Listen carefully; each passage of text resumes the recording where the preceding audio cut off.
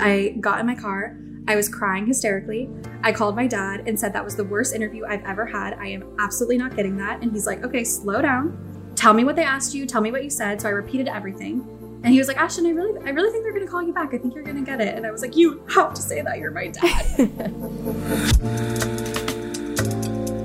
In this conversation, we had a chance to sit down with Miss Ashton Wall, the Director of Performance Marketing for Seed Beauty. Seed Beauty is notoriously known for their successful companies within the cosmetic and beauty space, such as KKW Beauty, Kylie Cosmetics, ColourPop, amongst many others. Ashton is hilarious. She shares with us extraordinary stories about finding her sense of belonging, coming to her dream job, and whether she's talking about managing multi-million-dollar companies or the meaning of life. Ashton really invites us to have one of those deep belly laughs. I hope that you find this episode just as fun as I did. My girls, my guys, my group. This is MG Method, the podcast. Those are matching shirts, by the way. Okay, yes. This is not normal. Okay, for those of you, so Ashton and I are not in the same place. So Ashton is at home. I am at home. We are having this conversation virtually, but I can see Miss Ashton, and she's in this beautiful oasis in Santa Monica that looks like Likewise. a cream, beautiful, like she has this faux fur behind her on her couch and her turtleneck, and we both are wearing a turtleneck. We're both wearing a cream turtleneck because we are tone on tone bitches. Yes. Ashton, please explain to everybody who you are, what your current job title is, so that we can give people a brief insight to kind of your story and your background and kind of pick your brain today. Yes. Oh my gosh. Okay. So I always get so nervous when people say, tell us who you are. I've done a couple podcasts this month and it always starts out with that. And I'm like, who I am. All right. So my name is Ashton Wall. I am head of marketing at Seed Beauty. Seed Beauty is the parent company to Kylie Cosmetics, ColourPop, KKW Beauty, Tati Beauty, Fourth Ray Beauty, and Soul Body. And we have a couple more in the works. It is definitely my dream job. It was a long journey to get here for sure. And my path is curved, I think is a nice way to say it. But I love every minute of it. And it was worth the climb. Where are you from originally? Yes, I am from Walnut Creek, California, which is a little suburb outside of San Francisco, about 25 minutes outside of San Francisco. And where'd you go to high school? Oh gosh, I went to high school. So much to say. I went to a high school called Carondelet. It was a French all-girls school. Wow. And it was interesting though, because it was a French all-girls school, but there was a Jesuit all-boys school that was right across the street. So but it was a weird high school, let me tell you. Yeah, like let's talk about it a little bit. So what was kind of the culture like, and where did you kind of fit in that world? Yeah. So, Max, have you seen Little Fires Everywhere? Have you seen? I have with Reese Witherspoon and Kerry Washington. Yes. Okay. Yes. Did you go to a school like this? Oh, I sure did. I sure did. Yes. It was totally a fake woke school. Okay.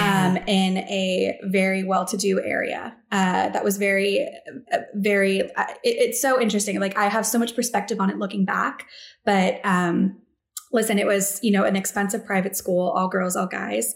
But they offered scholarships to a lot of the surrounding areas like Oakland, Berkeley, Martinez, Pittsburgh. And, it was kind of built on this, God, I feel like I'm going to get in trouble for saying this, but it was kind of built on this, this guise of like integration and diversity and all of these things. But it was weird. It was a privileged bubble where there was like a very clear divide. So the people that were coming to the school to kind of bring in a little bit more diversity were people that had not been living in the surrounding neighborhood. So they weren't, maybe going to and from like your local parties or kind of family gatherings, but you would see them at school or something of that nature. Yes. And I think it's funny. I think it was a little more properly integrated at the guys' school, but at the girls' school, it was a little bit different. But yeah, basically you had like this divide. You had people that, were coming in on a bus from who even knows, like towns that I had never heard of that were really deep out there. And then you had people rolling in their G-Wagon or their Range Rover at 16 years old. It was interesting. But at the same time, even though there were some dynamics that are like hard to kind of replay in my mind as a 31-year-old woman looking back in this time, at the same time, it wasn't your average private school where every single person that was there was so uber privileged and so this and so that. There, at least I was exposed to people with different backgrounds than my own that early on. So there's of course a great side to that, but it is funny to kind of put back on your goggles and look back at that time and think, oh wow, we have come a long way. Yeah. And see, one of the things for those of you that don't have the privilege of knowing Ashton, she is so, I would describe her as aware, like for just very culturally aware outside of her culture. She's very curious. So she pays attention to different music, different literature, different art. But for those of you that don't know, I feel that wherever Ashton is, something thrives. Okay. So Ashton is a common denominator. She is a marketing maven at ColourPop. There's been such success since she's been there. So where did you go to university then for you after high school? And what were you studying? And then how did you kind of transition to get where you are now for work? Yeah. So I went to Santa Clara. Woo, go Broncos. Go Broncos with Maxine. And it's so funny because Max and I, we knew each other at Santa Clara, but we weren't tight. We didn't know each other very well. Yeah. But now we're tight. Yeah. So the beauty of the alumni network. I studied marketing comms. But it's funny, like at Santa Clara though, like I had no direction. I had no idea what I wanted to do. I actually thought I wanted to be a clothing designer, and I was convinced I was going to start an athleisure line. But this was back in like 2010, 2011. So that was relevant at the time. It might have worked out for me. And so after I graduated Santa Clara, I looked at my parents and said, guess what, guys? I really want to go to art school. They were like, oh my God. And it's funny, a little backstory. And like, by the way, Max, you can cut any of this. I'm just gonna please go talk through it. So a little backstory. When I was in high school and, everyone was getting ready, kind of picking out what colleges they wanted to go to and what they wanted to study, I was like, I'm going to art school. Like that is me. That's always been me. I've always had this like love, this deep, deep love for aesthetics and, for lack of a better word, vibes, and just bringing that into everyday products. And my dad looked at me and he said, you're not going to art school. And I'm like, well, isn't that the pot calling the kettle black? Because let's remember your background. And he said, okay, I will make a deal with you. You will go to a Jesuit university and you will study business or something, business accounting, something basic like that will give you a solid foundation. And when you graduate, if you still want to go to art school, I will send you to art school. And this is a promise that he made to me when I was like 16 years old. I think thinking full well, he would think I would forget it, grow out of it, go to college, get a quote unquote real job. But then that graduation came around and, it was spring quarter at Santa Clara. And he said, what are we thinking? Like, where are you applying to jobs? Your internship last summer was great. You want to work there? And I said, whoa, what do you mean? What am I thinking? We have a deal.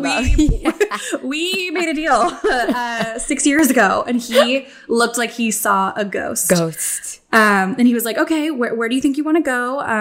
Academy of Art in San Francisco, FITM in San Francisco. I was like, oh, no.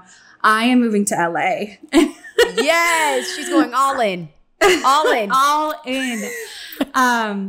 And I think he saw a ghost again. And that's it. I packed my bags. I moved to Santa Monica. And, a funny thing about that, which is so hysterical when you just kind of look back at the timeline of your life. I spent most of my college career or college years in a really, what I considered at the time to be a very deeply serious relationship. But you look back and you're kind of like, okay, that was cute. With this guy that went to Pepperdine. And because of that, I really became very well acquainted with Southern California, specifically the West Side, Malibu, Santa Monica, Venice. And when we broke up, when I was, 22, it was so devastating for me and something that at the time just felt so big and so final and all the feels, right? And it was like a really tough, 6 to 9 months when that happened for me. But when I look back at it, I'm like, oh my God, that relationship was supposed to happen because it brought me to Southern California. I never would have moved to Southern California and explored it in the way that was so kind of local, if you will, if it weren't for that relationship. So I like silently I thank did not him know that. Yeah, probably I did not once know a year. that. I don't think a lot of people know that. I don't that really talk about it because it's so long ago. But yeah, so it's funny how like your first heartbreak yes. I was thinking about that actually the other day. Bloom a lot of good things. Yes. Tell me about it. Yes. I was just thinking about that the other day, just in general. I was actually watching this Normal People. I don't know if you've seen the show. I sure have. have. This is a whole other podcast episode because I'm yelling, I'm hollering at the TV. You know, Same. I'm hollering at the TV. I'm Did you finish it, Max? I haven't finished it. I think I have like 1 or 2 more episodes left. But it's the last episode is like so that is like it captures like your first love so well. Yes. Like it's so sweet and it's so pure and it feels so real and so big at the time. And then you just like hit this point where you're like, we have to grow and we are not growing together.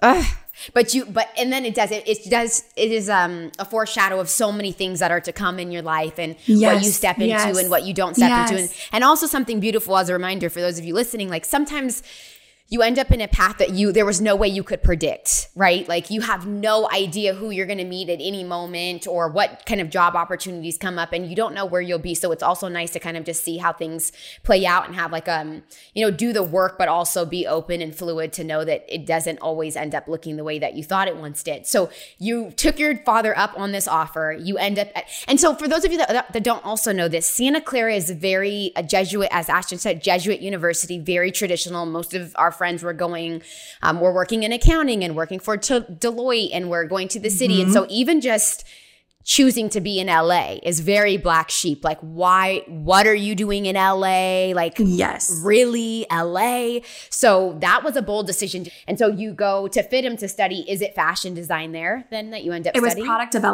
product development. Was the degree I got. Okay. Yeah. And so walk us through what you felt when you were there. Oh my gosh. Yeah. Okay. So I love that you said black sheep because I really felt that way both at FIDM and Santa Clara. I was too FIDM for Santa Clara and I was too Santa Clara for FIDM, if that makes sense.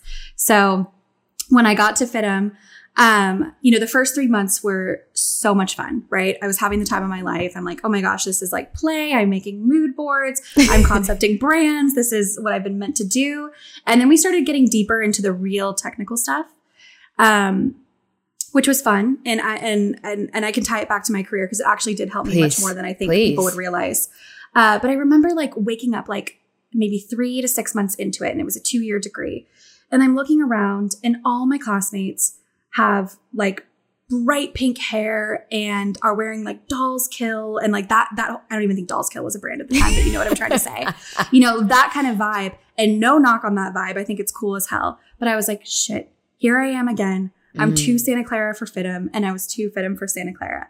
And I have that moment where I'm like, oh my God, I'm never going to find my footing. I'm just never going to find it. I can't figure out what's me. So I'm not going to say, oh, I'm not doing this. This wasn't the right move. Too much pride, way too stubborn. So I'm like, okay, I'm going to finish this degree, but I need a plan B. Like I need a plan B hard. So I enrolled in a UCLA extension course in finance. And I was like, okay, I need to like kind of pivot back towards business. And at the time I thought, the only way I'm going to make real money and become any kind of success, not working for myself at least, is working at Deloitte. Like I just need to work at Deloitte. Just like you said, that's so funny that you brought that up. I'm like, I think they have a branch in LA. I can figure this out. And this was at the time where, I was like, oh my God, my friends at Deloitte are making, $55,000 a year. They are so successful. How do I figure out how to do this? It's so funny how you look back at that. You're like, oh, wow. Oh, wow. And so I took this class and there was a guest speaker at UCLA and her name was Tracy D'Annunzio, the founder of Tradesy. And she blew me away. She had this concept, which was very novel at the time, which was in the future, every product is going to have 5 owners in its lifetime. Whoa. So yeah. And that it knocked the wind out of me.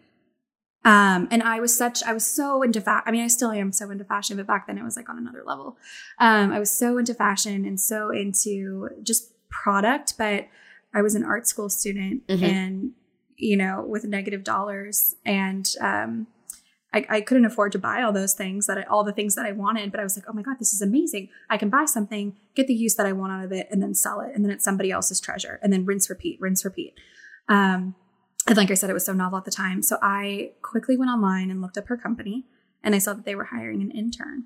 And so I said, okay, this is mine. I am getting this internship. So even if you knew that even if you knew you weren't going to get paid, you were just like, I have to be a part of it. I want to learn from her. Yes. Yeah. Oh yeah. So that was like my, I don't know, third blow to the parents. Hey, going to art school. Hey, guess what, guys? I found an internship. By the way, it's not paid. They were like, she is on such a great path. But this is important because most of the time, people please actually continue on and then I'll go back to that. No, go. No, but to even have had the thought, I want to learn from somebody without actually at the time just thinking about, what would I be compensated? Because so much of our pride and ego will go into a scenario where it's like, I've already graduated or I've already had this job or I've already made this income. So we sometimes think of that as like a step backwards. Can you also weave that into your story moving forward of just why you even made that decision, having already come from, some sort of college, understanding in terms of your degree and your experience at that time? Yeah, I am so glad you touched on that. And the money thing, I think, is really important to talk about, especially as two women. I feel like we're so conditioned. We're conditioned as a society not to talk about it, but especially as women. And I let go of the money thing. I was like, okay, I'm not going to chase what I think is a proper salary for what I should be making at my age. I'm not going to chase as what I perceive to be lucrative in this moment. And when I let go of that, the world opened up.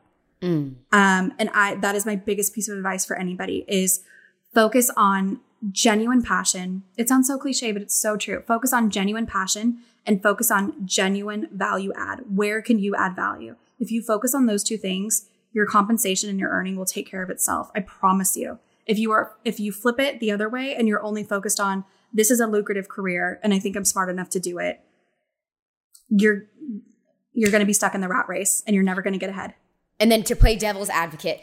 So to like remove that attachment with regard to the financial, I'm working, I've graduated from college. I don't come from a family who, if I decided, right? Like if I decided I want to pursue this internship, but my family can't support me in any way. So if I'm looking for a job I need that income to survive, what sort of characteristics should I be looking for in that type of opportunity to work closely next to someone that I could really learn from?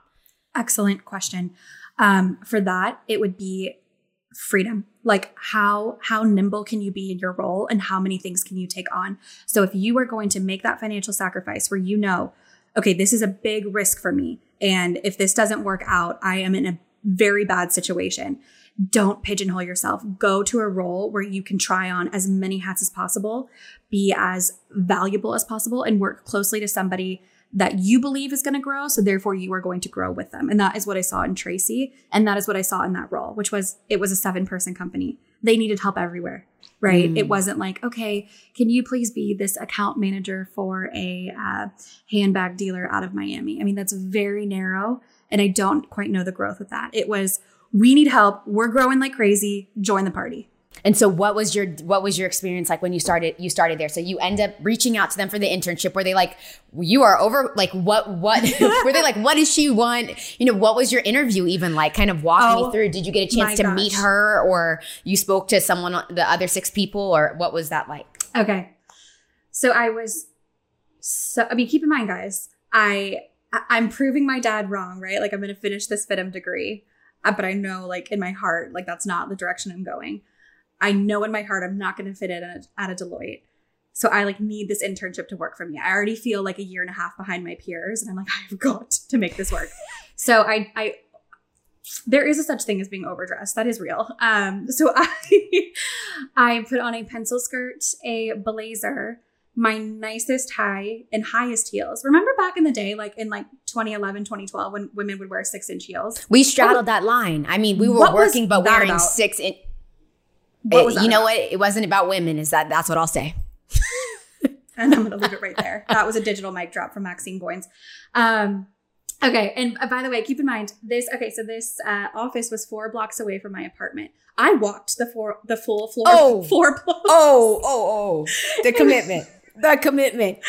So I come in, I'm like so sweaty. My curled hair and my, pseudo perfect makeup is like melting off my face. So I mean, come on, guys. I'm in my 6-inch heels, my blazer, my pencil skirt. This office is in a loft, and I swear there must have been 50 steps, like a 50-step staircase. So I'm like climbing up them very slowly, like brushing my hair out of my face, like trying to get myself together. And I walk in and I have my like Santa Clara leather folio. It has my resume printed on like my nice papyrus paper. I have all these spreadsheets and like models that I did at Santa Clara, like in our marketing and accounting classes, and like stuff for my internship at World Market headquarters. And I walk in, I'm like, hello, I'm Ashton. I'm here for the interview. And this guy walks out and he's barefoot in basketball shorts. I can't even say it, in basketball shorts and a t-shirt. And he's like, hi, I'm Robert. And I was like, oh, Robert. Hi, Robert. So, and to explain to us why he was barefoot. Why was he barefoot? The world will never know. I mean, listen, they were very, and still are very laid back, beachy people. Oh. And they've achieved tremendous success, and we'll go into that journey. But at the time, they were just working out of a loft in Santa Monica with a great idea, trying to see if it would stick. So he didn't care. He was rolling in basketball shorts and bare feet. And anyway, so he pulls me into Tracy's office, the founder and CEO. She's not there. Why would she interview me? And he asks me a couple questions. I can't remember the questions. I really can't. I couldn't tell you what they were. It was a blur. Yeah. I hand him all my stuff in my folio, like all those papers that I deem to be so important and so telling of my skill set. And he takes one look at them and he goes, I'm going to hand these back to you. And I was like, God. And so and he's like, thank you so much for coming in. Do you want me to walk you out? No. And I was like, please don't. And I like sidestepped down the 55 steps, like in my little pencil skirt and my 6-inch heels. The interview must have lasted like 10 minutes. And a little bit of backstory about this too. When I got the email that they wanted to bring me in for an interview for this internship, I was in Northern California on my summer break from FITM. And I was like, I have to work here. So I drove back down to Santa Monica just for that interview. So after the interview, I was going to go stay I had an apartment in Santa Monica. I was going to go stay in my apartment. And I got in my car. I was crying hysterically. I called my dad and said that was the worst interview I've ever had. I am absolutely not getting that. And he's like, okay, slow down. Tell me what they asked you. Tell me what you said. So I repeated everything. And he was like, Ashton, I really think they're going to call you back. I think you're going to get it. And I was like, you have to say that. You're my dad. And I hang up the phone and I just drive up I-5 and, go home and like crawl under my duvet, cover up my parents' house and think I'm just going to become nothing. Nothing is going to become of me. And then lo and behold, like 2 hours later, I got an email being like, you have the job. You start on Monday. And I was like, oh my gosh. So I get right back in my car, drive back to Santa Monica and start my internship at Tradesy. And back to the, being in a position where you're like, this has to work because this is not paying me. So we need to set a timeline and all of that. I told myself, I'm giving myself 30 days. I have got to be hired into a paid role within 30 days. And I am going to be the first to get here. And I am going to be the last to leave. And I'm going to try to teach myself everything I can.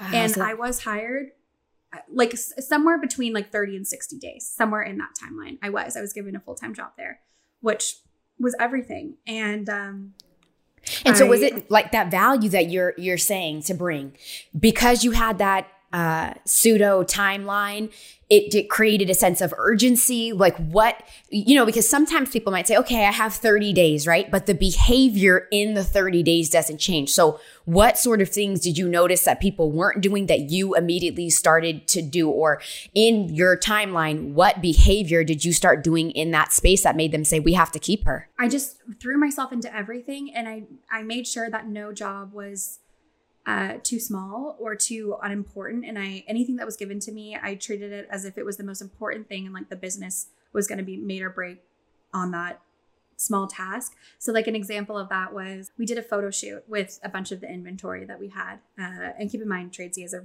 reseller marketplace for women's designer fashion. But this was in the first year before they had any funding. So we didn't have access to a lot of stuff. And I was like, you know what, guys? No. So I walked to my apartment. I got like a huge, I want to say it was like a wheelbarrow, but it was like a dolly and I packed in all my clothes that I had collected over the years. And I was like, I'm going to wheel this down Santa Monica Boulevard so we can shoot with this. And no one asked me to do that. I just did it. Another example was, we hosted like a little dinner with, I think it was a bunch of other female startup CEOs in Santa Monica. And, they had the dinner. And like I said, I would always be the first one to come into the office in the morning or try to. And I got in the office and I noticed that no one cleaned up the dinner. So everyone was going to come into the office and there was going to be this table with all these like plates and like silverware and just like gross stuff. And I was like, oh, no. So I cleaned the whole thing and the whole kitchen, everything. And I didn't tell anyone. Like I was like, I'm not going to like toot my own horn here. And then I remember people got in and they're like, oh my God, who cleaned up the dinner? And I just didn't say anything. And then they put it together. And it was just like little things like that. Like it wasn't like, I wasn't, so baked in my skill set that I was, such an invaluable marketer or such an invaluable analyst. I had 30 days of experience. I mean, come on. But where I was invaluable is that I would outwork anyone. I would outwork anybody. So if you told me to show up 3 days a week, I'd show up 4. If you told me to get here from, 9 to 4, I'd be there from 8 to 6. This is beautiful. And you realize that just being resourceful, just kind of in bringing in that work ethic to anything that you do, is an opportunity for it to become something larger, right? But like really treating that, like you said, as something very important and like really kind of getting very detail oriented about the systems that you guys have in any place that you can just show up and help out. That's incredible. I love that. So so they end up offering you a position then there. And Yes. what does that look like for the next couple, years or months there in terms of what's happening at the company and your role and what are you learning? Yeah. So I was there for a little over 5 years, which in your 20s feels like a lifetime. And when I started, my title, Maxine, was marketing. It was not marketing intern, marketing coordinator. It was just marketing. My title was marketing for about a year, and I worked directly under the founder and CEO, Tracy. And it was mostly just her and I concepting things. Keep in mind, she was an artist before she started this company. So her and I kind of learned together, which was a really beautiful thing. Even though we're, I think, 11 years apart, we were very much kind of in this learning journey together. And then we raised a ton of capital. So we got Kleiner Perkins, which is a very prominent venture capital firm in Silicon Valley, to invest in Tradesy, and things were never the same. In fact, John Doerr, who is, was a partner at Kleiner Perkins for the longest time, and he's famed as being the first institutional investor in Google and Amazon, like big time. He came down to LA, and there we had our team of like maybe 18 people at the time. And he took out this little digital camera in like 2013, a digital camera. He's like, I want everyone to get together. I'm going to take a picture of you. I want you to look around because it's never going to be the same. And he was right. We raised, just under $100 million to fund and build this company. And we had, our pick of an incredible talent pool. So we were hiring people that were the best at their craft. And we moved into a very fancy schmancy office on 2nd and Wilshire, like right above Hillstone, if you know where I'm talking about, and took all 4 floors. So we had the whole building there. They're still there to this day. And it just felt so official. So like started barefoot in a loft. Now we're here. Yes. With your 6-inch heels, okay? And the wheelbarrow. Do you all hear this? Do you all hear this? A wheelbarrow to the loft, okay? So as you guys start to scale and grow that company, what does your specific role end up becoming, and what does the day-to-day look like there? Yeah. So I started out, like when I started to really get specialized, it started with email marketing. So email marketing and content marketing and brand marketing. And I absolutely loved it. It was, similar to what I was seeking at FIDM, but couldn't quite articulate and didn't understand that was a real role. But it was defining the brand. Like, what do we value? What don't we value? What's the brand voice? What do we want our customers to take away from? What do we want them to feel when they come to Tradesy, when they have their first purchase? What does the whole experience look like? And then it grew into acquisition and retention marketing. So how are we getting users to the site? How are we keeping them there? How are we getting them to convert? And then how are we bringing them back post-conversion, rinse, repeat? And by the time I left, I was director of marketing there, and multiple times throughout the de facto head of marketing, because we went through a couple SVPs and CMOs, but I always held steady in that director of marketing role. And it was it was incredible. It was absolutely incredible. And to have that director title when I was, I think I was 27 at the time, that was a big deal, especially for somebody that somebody that felt like they were 2 years behind everyone else because of their FITM moment. And it's so funny because I remember like when I finally got my LinkedIn together, I would see who would view my profile. And it was definitely like people that definitely gave me a little hate when I went to FITM and like made a lot of snide comments. And I was like, okay. Yep. All right. I see you looking at my LinkedIn. Yeah. Okay. It goes to show, like, do follow your heart. It's so cliche. It is so cliche, but like everyone was looking at me when I was like 22, 23, or it felt that way. I'm sure, you know, I think people don't think about me as much as I think about myself, of course, right? I'm not that self-centered, but it felt like everyone was looking at me like, what is this girl doing? She has this amazing degree from Santa Clara and this amazing network in the Bay Area. And she just hopped on down to LA to go to fucking art school. And now she's going to an unpaid internship at a company no one has heard of that will probably go out of business in 3 months. Can you please talk about, because I feel like this is so important. Can you please talk about how important intuition is in the business world? Because sometimes you see something, right? When you were in that room with Tracy at UCLA, there are intangibles that Tracy has that if someone, you know, it's like, I want to see on paper. And if you're always waiting to see on paper what something is, you don't get the opportunity to be with something before it becomes that thing, right? So can you talk about the importance of being on the inside before something is that big, and just the importance of just trusting your intuition and in general with regard to business? I'm so glad you brought this up. I think this is the most important thing before any hard skill. Your gut is likely never wrong. And I think I spent my entire 20s trying to prove it wrong. Like, oh, this isn't right. This feeling isn't right. Your gut is there to guide you. I had a gut on Tracy. I thought she was so special and so different than anyone I had ever met. And I just trusted her. I was like, I know that if I jump in her boat, it's never sinking. She rose unlike anyone I've ever seen, for lack of a better term. And I'm so glad I was right, because look who else believed in her. John fucking Doerr. Yeah. You know? so that was such a pivotal moment for me. And then not trusting your gut, I think, is just as important. So an example I have of that is I reached a point at Tradesy, you know, like 5.5 years in, where I was so burnt out. I needed something different, but I didn't know what it was. And in hindsight, I probably should have just asked to take a sabbatical. And I know that would have been granted to me for how long I worked there and how innovative and open-minded they are there. But I couldn't do it. I felt like I had to be on to the next thing and the next title and the next level. And with my career at Tradesy and the success that they had, my LinkedIn inbox blew up all the time. It would always be like, hey, like, are you interested in being head of marketing for this brand, this? And this company reached out to me from Chicago.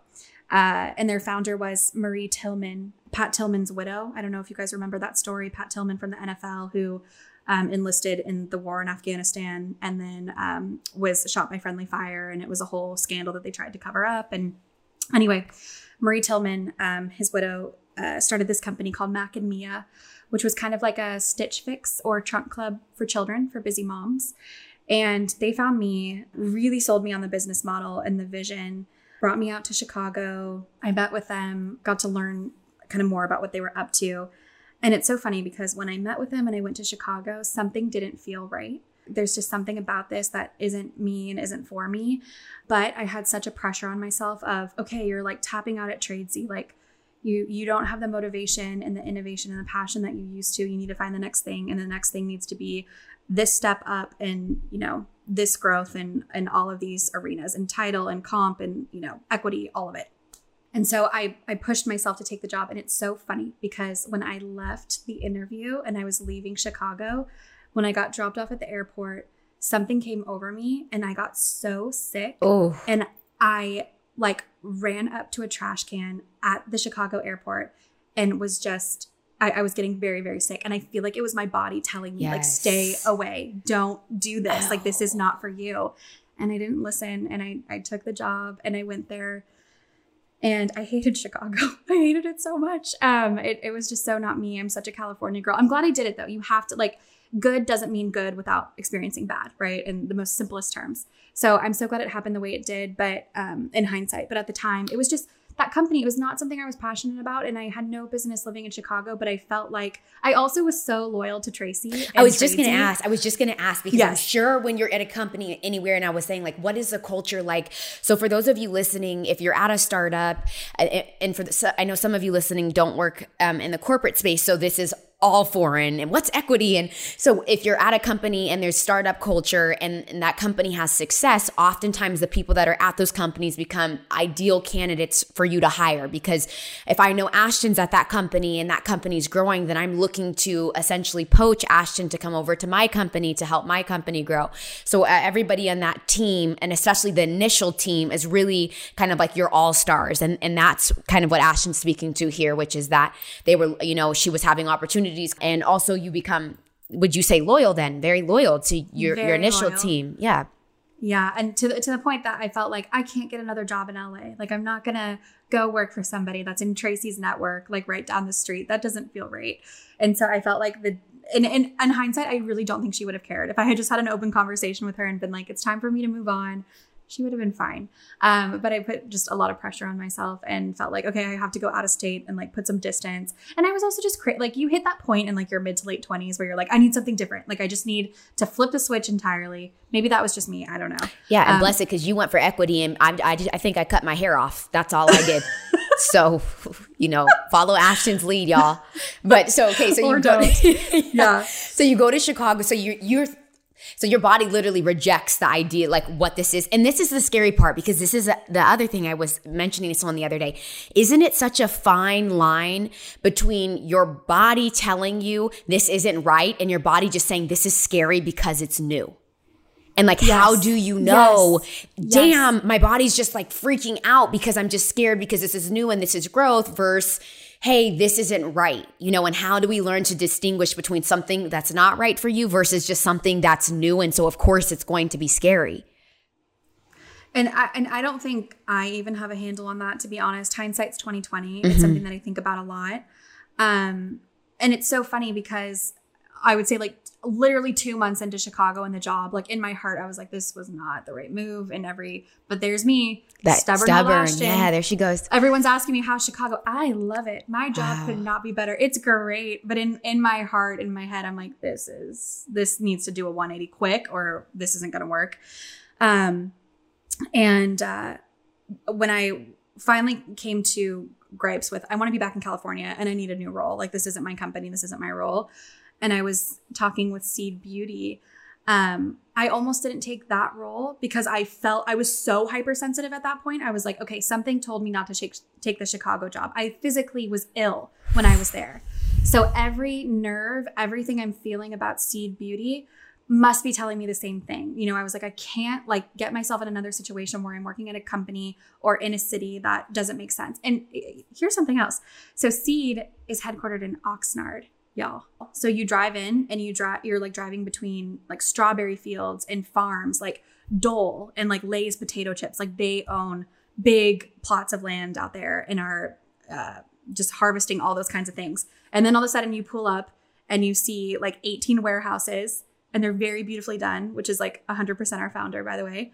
And you're at Seed Beauty, which is a campus in California that is 100% vertically integrated and makes and manufactures and concepts and markets and digitizes all of the makeup for the brands that I listed off earlier in this podcast. So anyway, so I go to Seed Beauty for an interview and I'm being driven to Oxnard and I'm like, oh God, this is far. And there's just all these things that are like, it's just a lot of like sensory inputs. Like, this is really far. What is this? Who are these people? All of these things.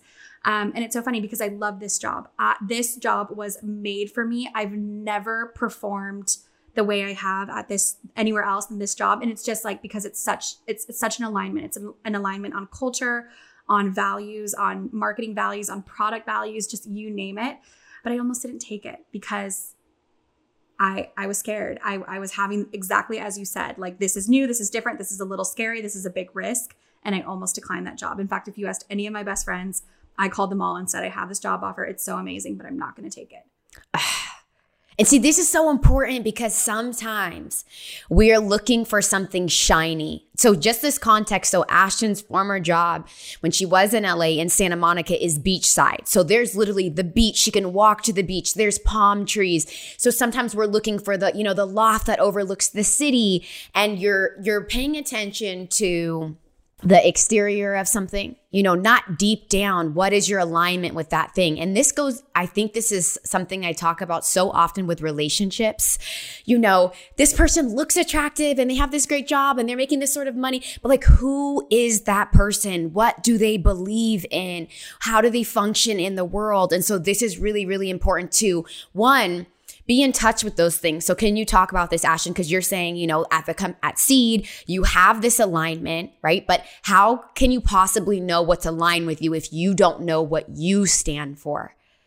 You know, what was it that you knew that you stood for and that you wanted out of leadership and communication and innovation? I feel like I hear this often in this frustration. People are like, how could I possibly know how to look for that in a company if I don't know? So what would you suggest would be homework for people to do to kind of get in touch with what values they first have so that when they're going to shop for a job, they can, or a relationship or anything where there's collaboration, they can make sure that those entities have, you know, equal, if not more, opportunity for growth? Gosh, I really think it comes down to, like you said, it's the who, it's not the what. Let's say it's a relationship, right? Okay. Tack 30 pounds on that person. Wow. Take away that really fancy job. What is left? If you are stuck at an airport with them for like a 12-hour layover, or you're untangling Christmas lights, is this the person that you want on the other end of that? This is, you know, deep. But it's so true. It's so true. So, and then and Max, you can cut this, but if you want to use it, you can. So the interview for Seed is even more wild than the interview for Tradesy. Which we didn't think was possible. So please go ahead and let us know. Actually, have I told you this in real life? Have I told you this? No. Oh my God. Which is exactly why we do the podcast, because we don't ever get any of this juice. And I had to share this with people. So please. Oh my gosh. Okay. So I'm in Chicago. I know that I don't want to work at this company anymore. I don't want to live in Chicago. But again, like I said, I'm hyper aware of trusting my gut and making sure, like looking out for the signs. Okay. So I say, hi, please schedule me. If you're going to fly me out on a Thursday evening, like the latest flight possible. So then I can just take a Friday off from work, and, you know, it's not super weird because I'm flying from Chicago to LA. They're like, okay, no problem. We'll get you on, you know, a 10 p.m. flight out of Chicago. I say, okay. I put everything in a carry-on bag because it's the quickest trip ever. I board the plane. Okay, here's a tip from my Southern mother that I will never forget. Yeah, please. She has said since like the day I was born, every time you leave the house, dress up as if you were going to run into the president. I think that's a little excessive. Maybe I know some people would disagree with me, but that's her, right? Okay, and it depends on which president, because if it's Obama, girl, I'm bringing out my best. That power suit. Ooh. Here. Okay, yeah. Okay. Yeah. We won't get into that. Okay. We'll get into that.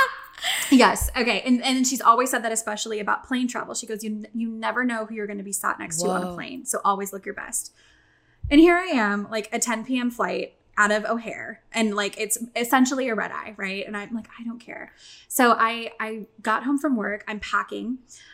This outfit, Max, that I decide to board this plane with, it is trousers that I wore to work, like nice dress slacks, okay, with really nice, like cute Acne boots, like it's a look. So good. And then I took off my work blouse and I put on a Barefoot Dreams. And Barefoot Dreams, just for context, is just like a blanket company. They make blankets, but they also make a poncho. But it's literally just a blanket with a hole cut in the middle for like your head.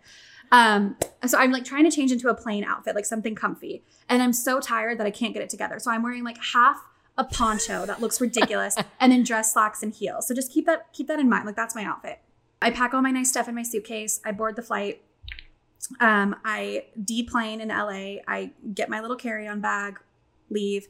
I'm going down the escalator and I see this guy with a sign that says AWOL, and he's a driver, and he's like a very fancy driver.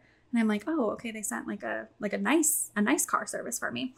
And this lovely man is named Andy. He's Russian, so sweet. It's like, 2 a.m, LA time. And he takes my carry-on bag and he puts it on a rolling cart.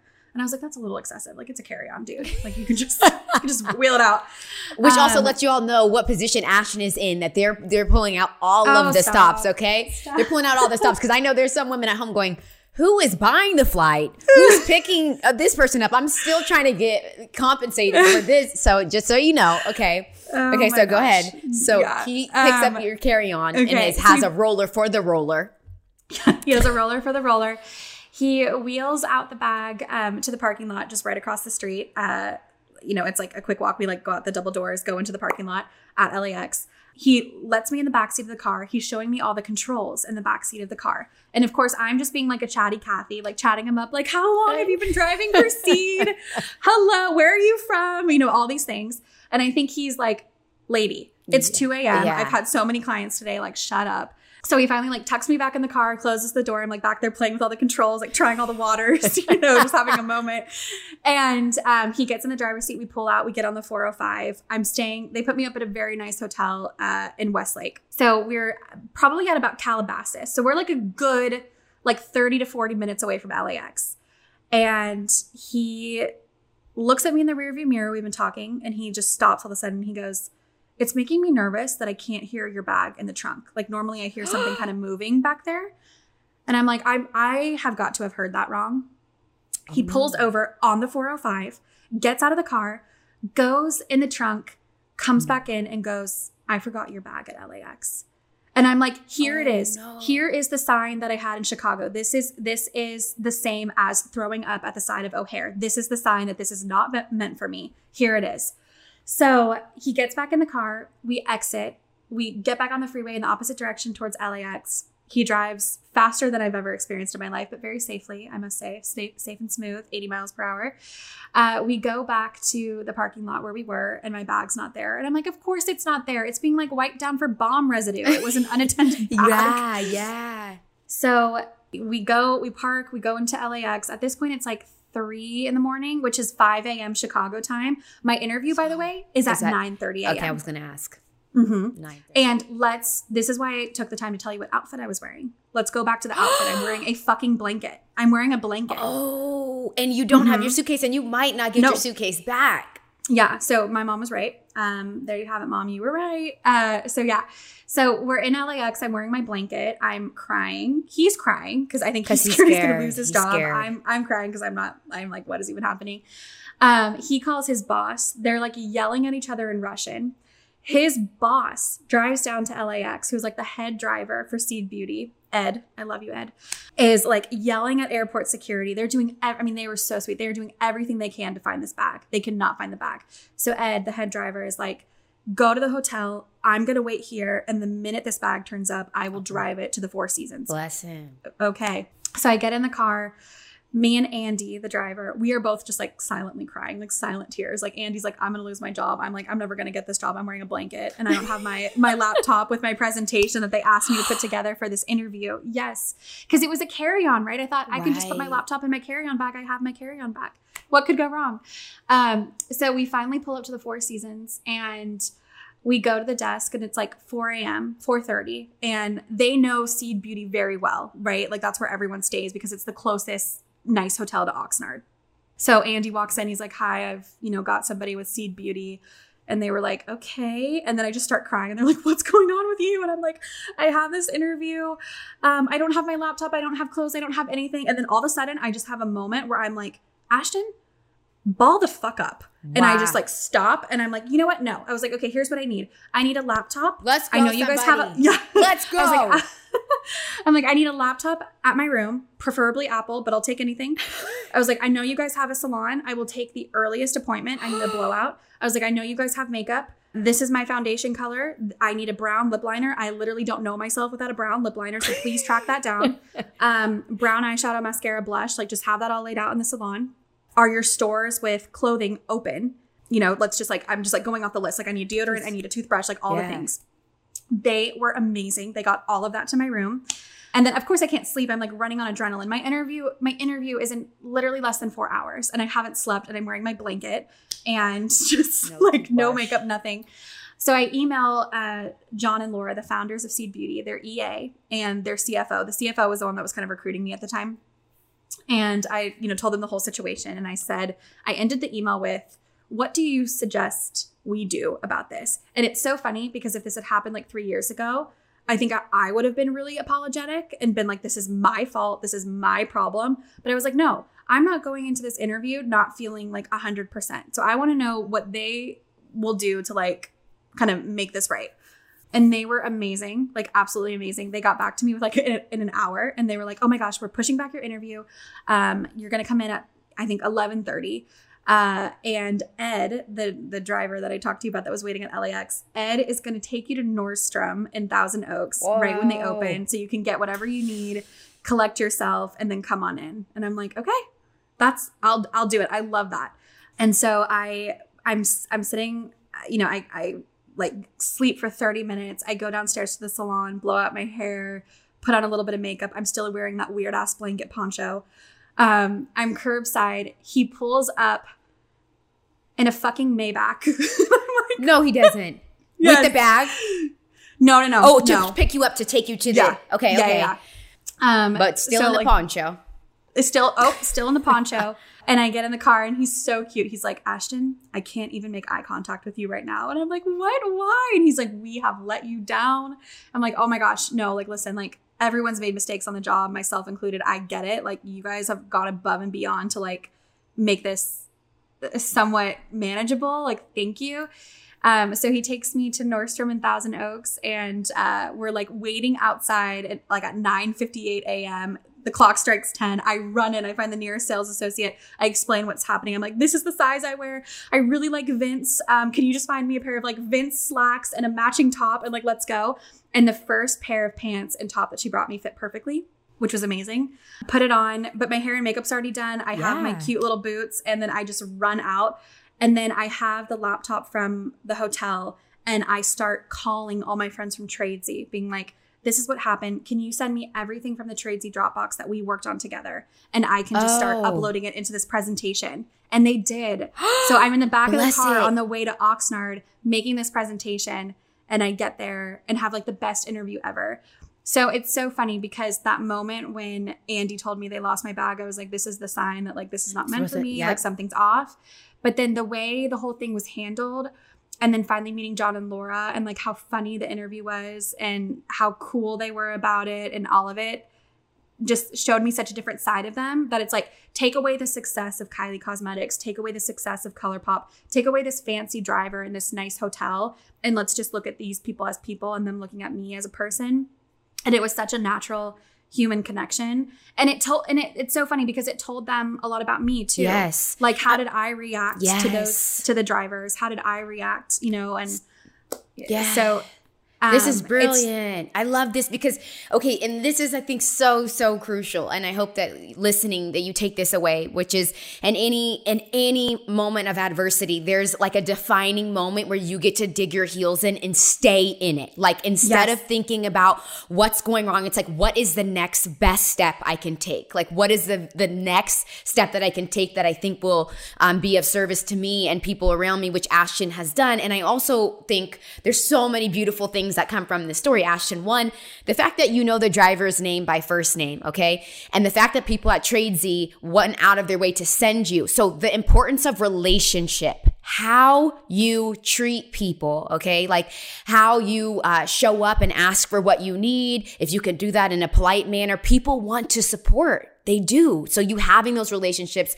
being respectful for people that worked with you. Had you not had an exit that wasn't graceful at that company, who knows if they're sending you those decks, but also remembering that you are you yourself without your cashmere sweater, without your heels of choice. You are the asset. So even if everything else goes to shit, okay, you walking in with your worldview, with your brain, you've got that with you wherever you go. So even if nothing else comes in and you had to go in a poncho, what I know about Ashton Wall is she would have killed that damn meeting in a poncho, okay? And she would have fell right asleep in that poncho after she was done with it. So just know that power is you. You are the common denominator and you have the ability to pivot, which is what you did. This is so beautiful. Oh, and you work there now. And I work there and I adore it. I mean, it is my favorite. It's a pleasure. Like I feel like I'm getting paid to go through like the most reputable MBA program in the game. I feel that I'm a true value add. The value that like the experience has brought to my life is something that I will remember forever. Who knows? Like I feel like, God laughs while we plan. So I don't want to plan anything, but I've never felt like I could stay at a company for a super long time until Seed. I just think that the way they do things is absolutely incredible. And the founder, Laura Nelson, is unlike anyone I've ever met. And I think she's the only person that there's no idea that I could bring to her that is too big and too crazy. Like Laura and I together ideating and like playing ping pong with ideas is downright scary. Like I think everyone else is looking at us like, oh, here they go. Oh, here they go. And it's just such a pleasure. I like pinch myself every day that I work there. It is so fun. It is so fun. And so your day-to-day now at the company with her, are you and her work closely together? Like, what do you feel if you can design your life, so outside of work, like what type of things are making you feel most fulfilled? If you're designing your life to look the way in Ashton's world, what does that include? Outside of work, health is number one. That's been a big thing for me this year. I definitely put that on the back burner while my career started really taking off. I kind of lost my way with nutrition and working out and paid the price for that. So it's something like I feel so blessed that Maxine has come into my life, with this. It's huge. Like I can't, like what you have taught me, by the way, like what you have taught me, like there's something that you said to me, Maxine, which is, I was like, don't make me cry. It's not good. It's not bad. It just is. We'll get back to that in a minute, but health, like improving my health every single day, one day at a time is number one. Strong women, a crew of strong women around you. There is nothing like it. And it's funny, a lot of people, and it's always the people that don't live here. A lot of people talk shit on LA, like mad shit on LA, and say the people that live there are terrible. They're so shallow. They're this, they're that. I really believe that you attract what you put out. Like, is that here? Yes, of course. But that's everywhere. Like I lived in Chicago, it's there too. But where I'm going with this is I have met so many incredible women in LA that are self-starters, that are kind of taking the path less traveled and killing it at it. Gosh, but that, like those two things, health and solid women, and just relationships that are energy givers, not energy takers. I think it took me too many years of my 20s to realize the distinction, And what can you kind of name some of those for people that are still in that path? Looking for that, what have you defined as an energy giver versus an energy taker? Yeah. If I see somebody's name flash on my phone and I am excited and reply right away and reply like multiple times, I'm excited to hear from them. Like I'm excited to talk to them. If I see somebody's name flash on my phone and I'm like, oh my God, like but it's funny because it's hard to be conscious about that until after, like the relationship is kind of like friendships, romantic relationships, all of it, you name it. And then also like another thing, this is so silly, but I've noticed it more as I've gotten older. When I'm with people and I spend time with them, whether it's like a dinner or a meetup or whatever it is, when I leave, am I in my car in silence, like ready to go to bed, like ready to go home and like curl up? Or am I in my car like blasting music, ready to take on the next thing? Wow. Because there's such a distinction for me. That might sound so trivial, but I've never even heard that, but I guess, that's wild. I've never even heard of that. But also kind of like the moment when you're throwing up at the airport is no different than when you're spending time with people and your body won't lie to you. So your energy, your kind of just your posture, right? Like just that tension that you either feel, you either have that lightness to you or it feels heavy. But just actually being, I love that you even are in tune with that. I have never thought about that. There's been a couple times that phone has been flipped over when I see a name and I will not ever have that moment without thinking of you. But wow. Yeah. So Oh, okay. So this is what I wanted to ask you, because I'm really big and I know that you are too, in terms of like vibe and aesthetic and just the senses. Okay. So for those of you that don't follow Ashton yet, and you will, this woman goes to farmers market, she cooks, she buys her fresh blooms, but she is just, the attention to detail is just so beautiful. Like everything becomes a piece of art that Ashton touches. So I wanted to ask you, Ashton, of your senses, we want to kind of go through some of the senses that we have and then figure out what's your favorite thing that you're currently into. So like, what is your favorite scent right now? Oh my gosh. My favorite scent, I have it right here. Pacific Coast from Hudson Grace. It's a candle from Hudson Grace, which is a little store at the Brentwood Country Mart, but you can buy it online. And what does it remind you of? What is it? Yeah.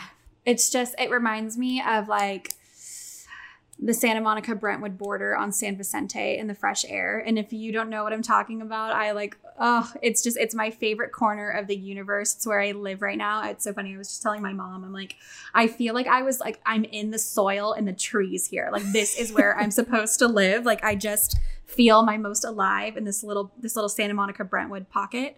But this scent is my favorite. And then the other thing is, I know a lot of people like laugh and roll their eyes at it, but I think it's the realest thing ever is essential oils. So I cannot sleep in a deep REM without lavender essential oil. It's so real. It's so real.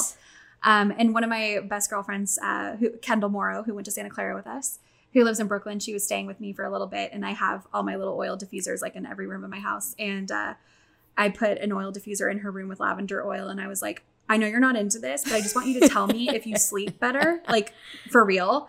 And she was like, okay, whatever. And then the next night she was like, can you please turn on my diffuser? I really slept better. So okay. Yes. So that's my answer to scents. Okay. To scents. And then what about sound? So is there any specific art? I mean, I know that you're heavy into culture and music. You know, Ashton and I were supposed to go to a concert together that ended up getting postponed. But so who are kind of some artists that you feel like every time you hear them, you just vibe out and you're like, wow, there's something really special going on here?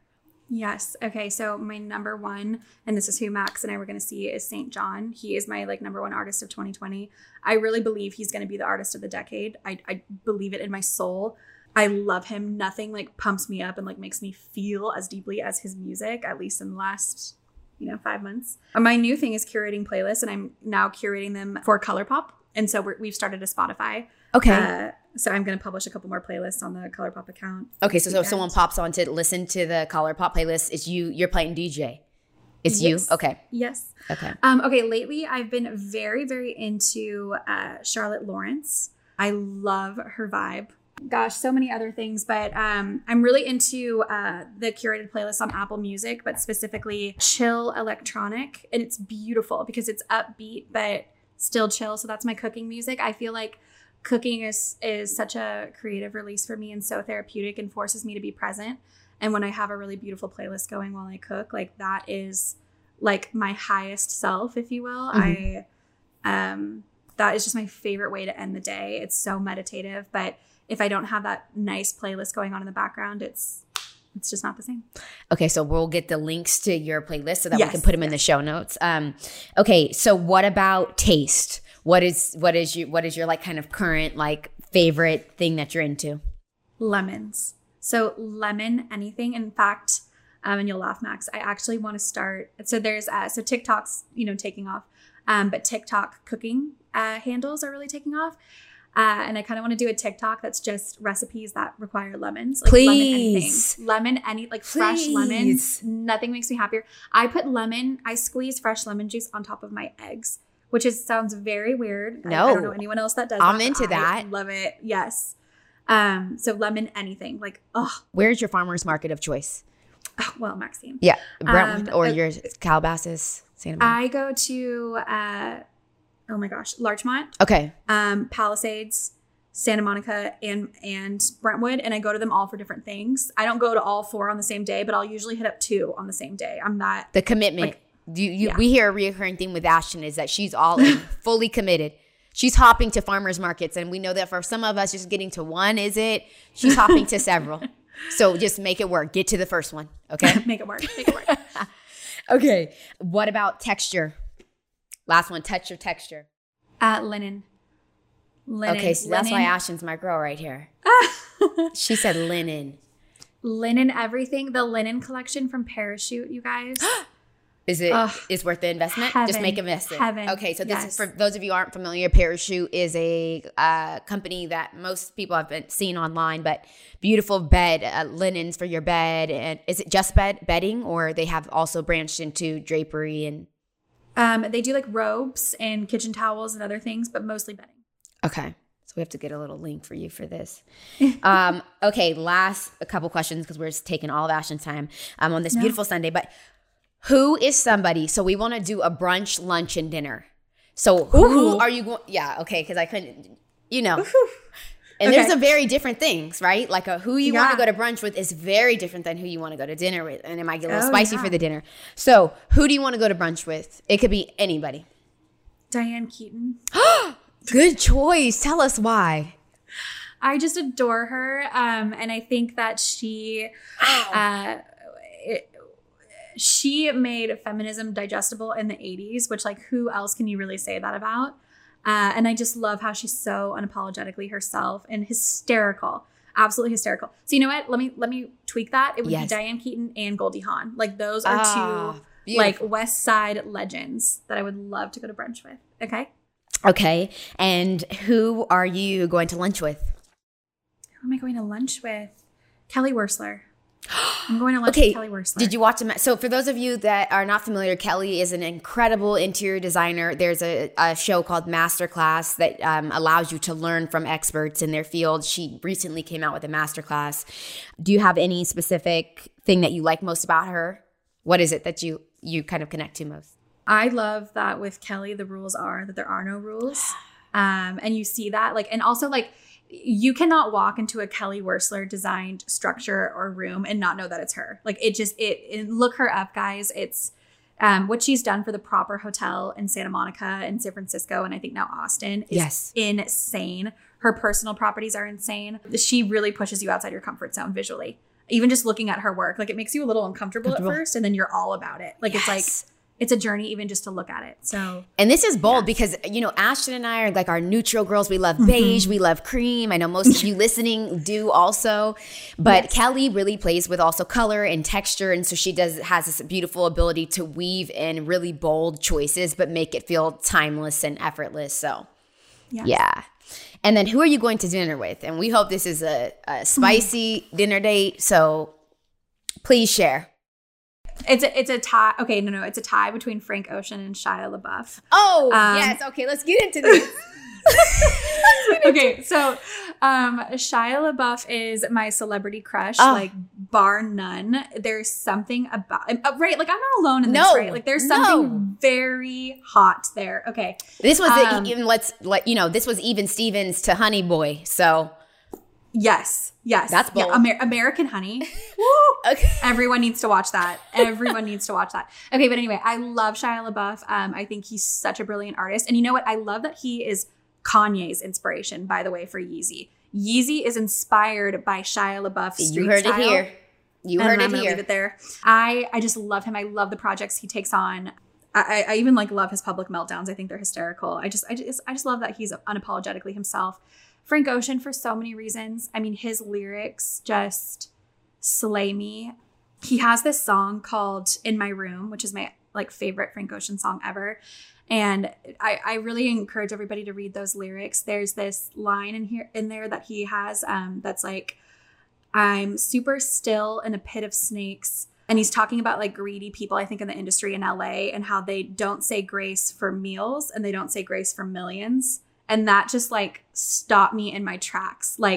They're not grateful for the smallest things and they are not grateful for the biggest things. Nothing, I just listen to that song, but read the lyrics. In My Room by Frank Ocean. I just adore him. And I love that you just jumped across the board too. And this is a beautiful thing with Ashton again, and even our friendship, I'm so grateful just that there's no limitations with regard to people. And as long as you really are connecting to an essence, right? Besides that exterior, that could be very diverse and you get to meet some really just authentic, beautiful people.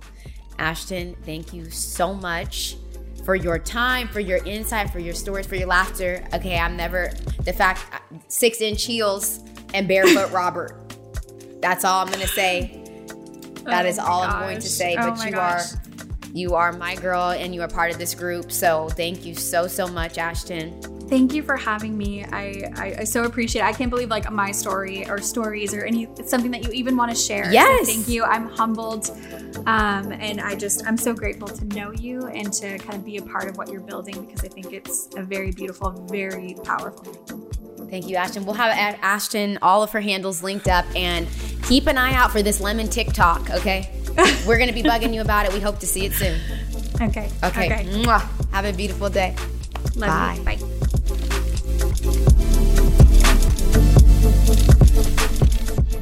Thank you for listening to this episode. Make sure to subscribe to this podcast on whichever platform you use, and head over to mgmethod.com to stay in the loop by signing up on our email list, which will give you all things MG.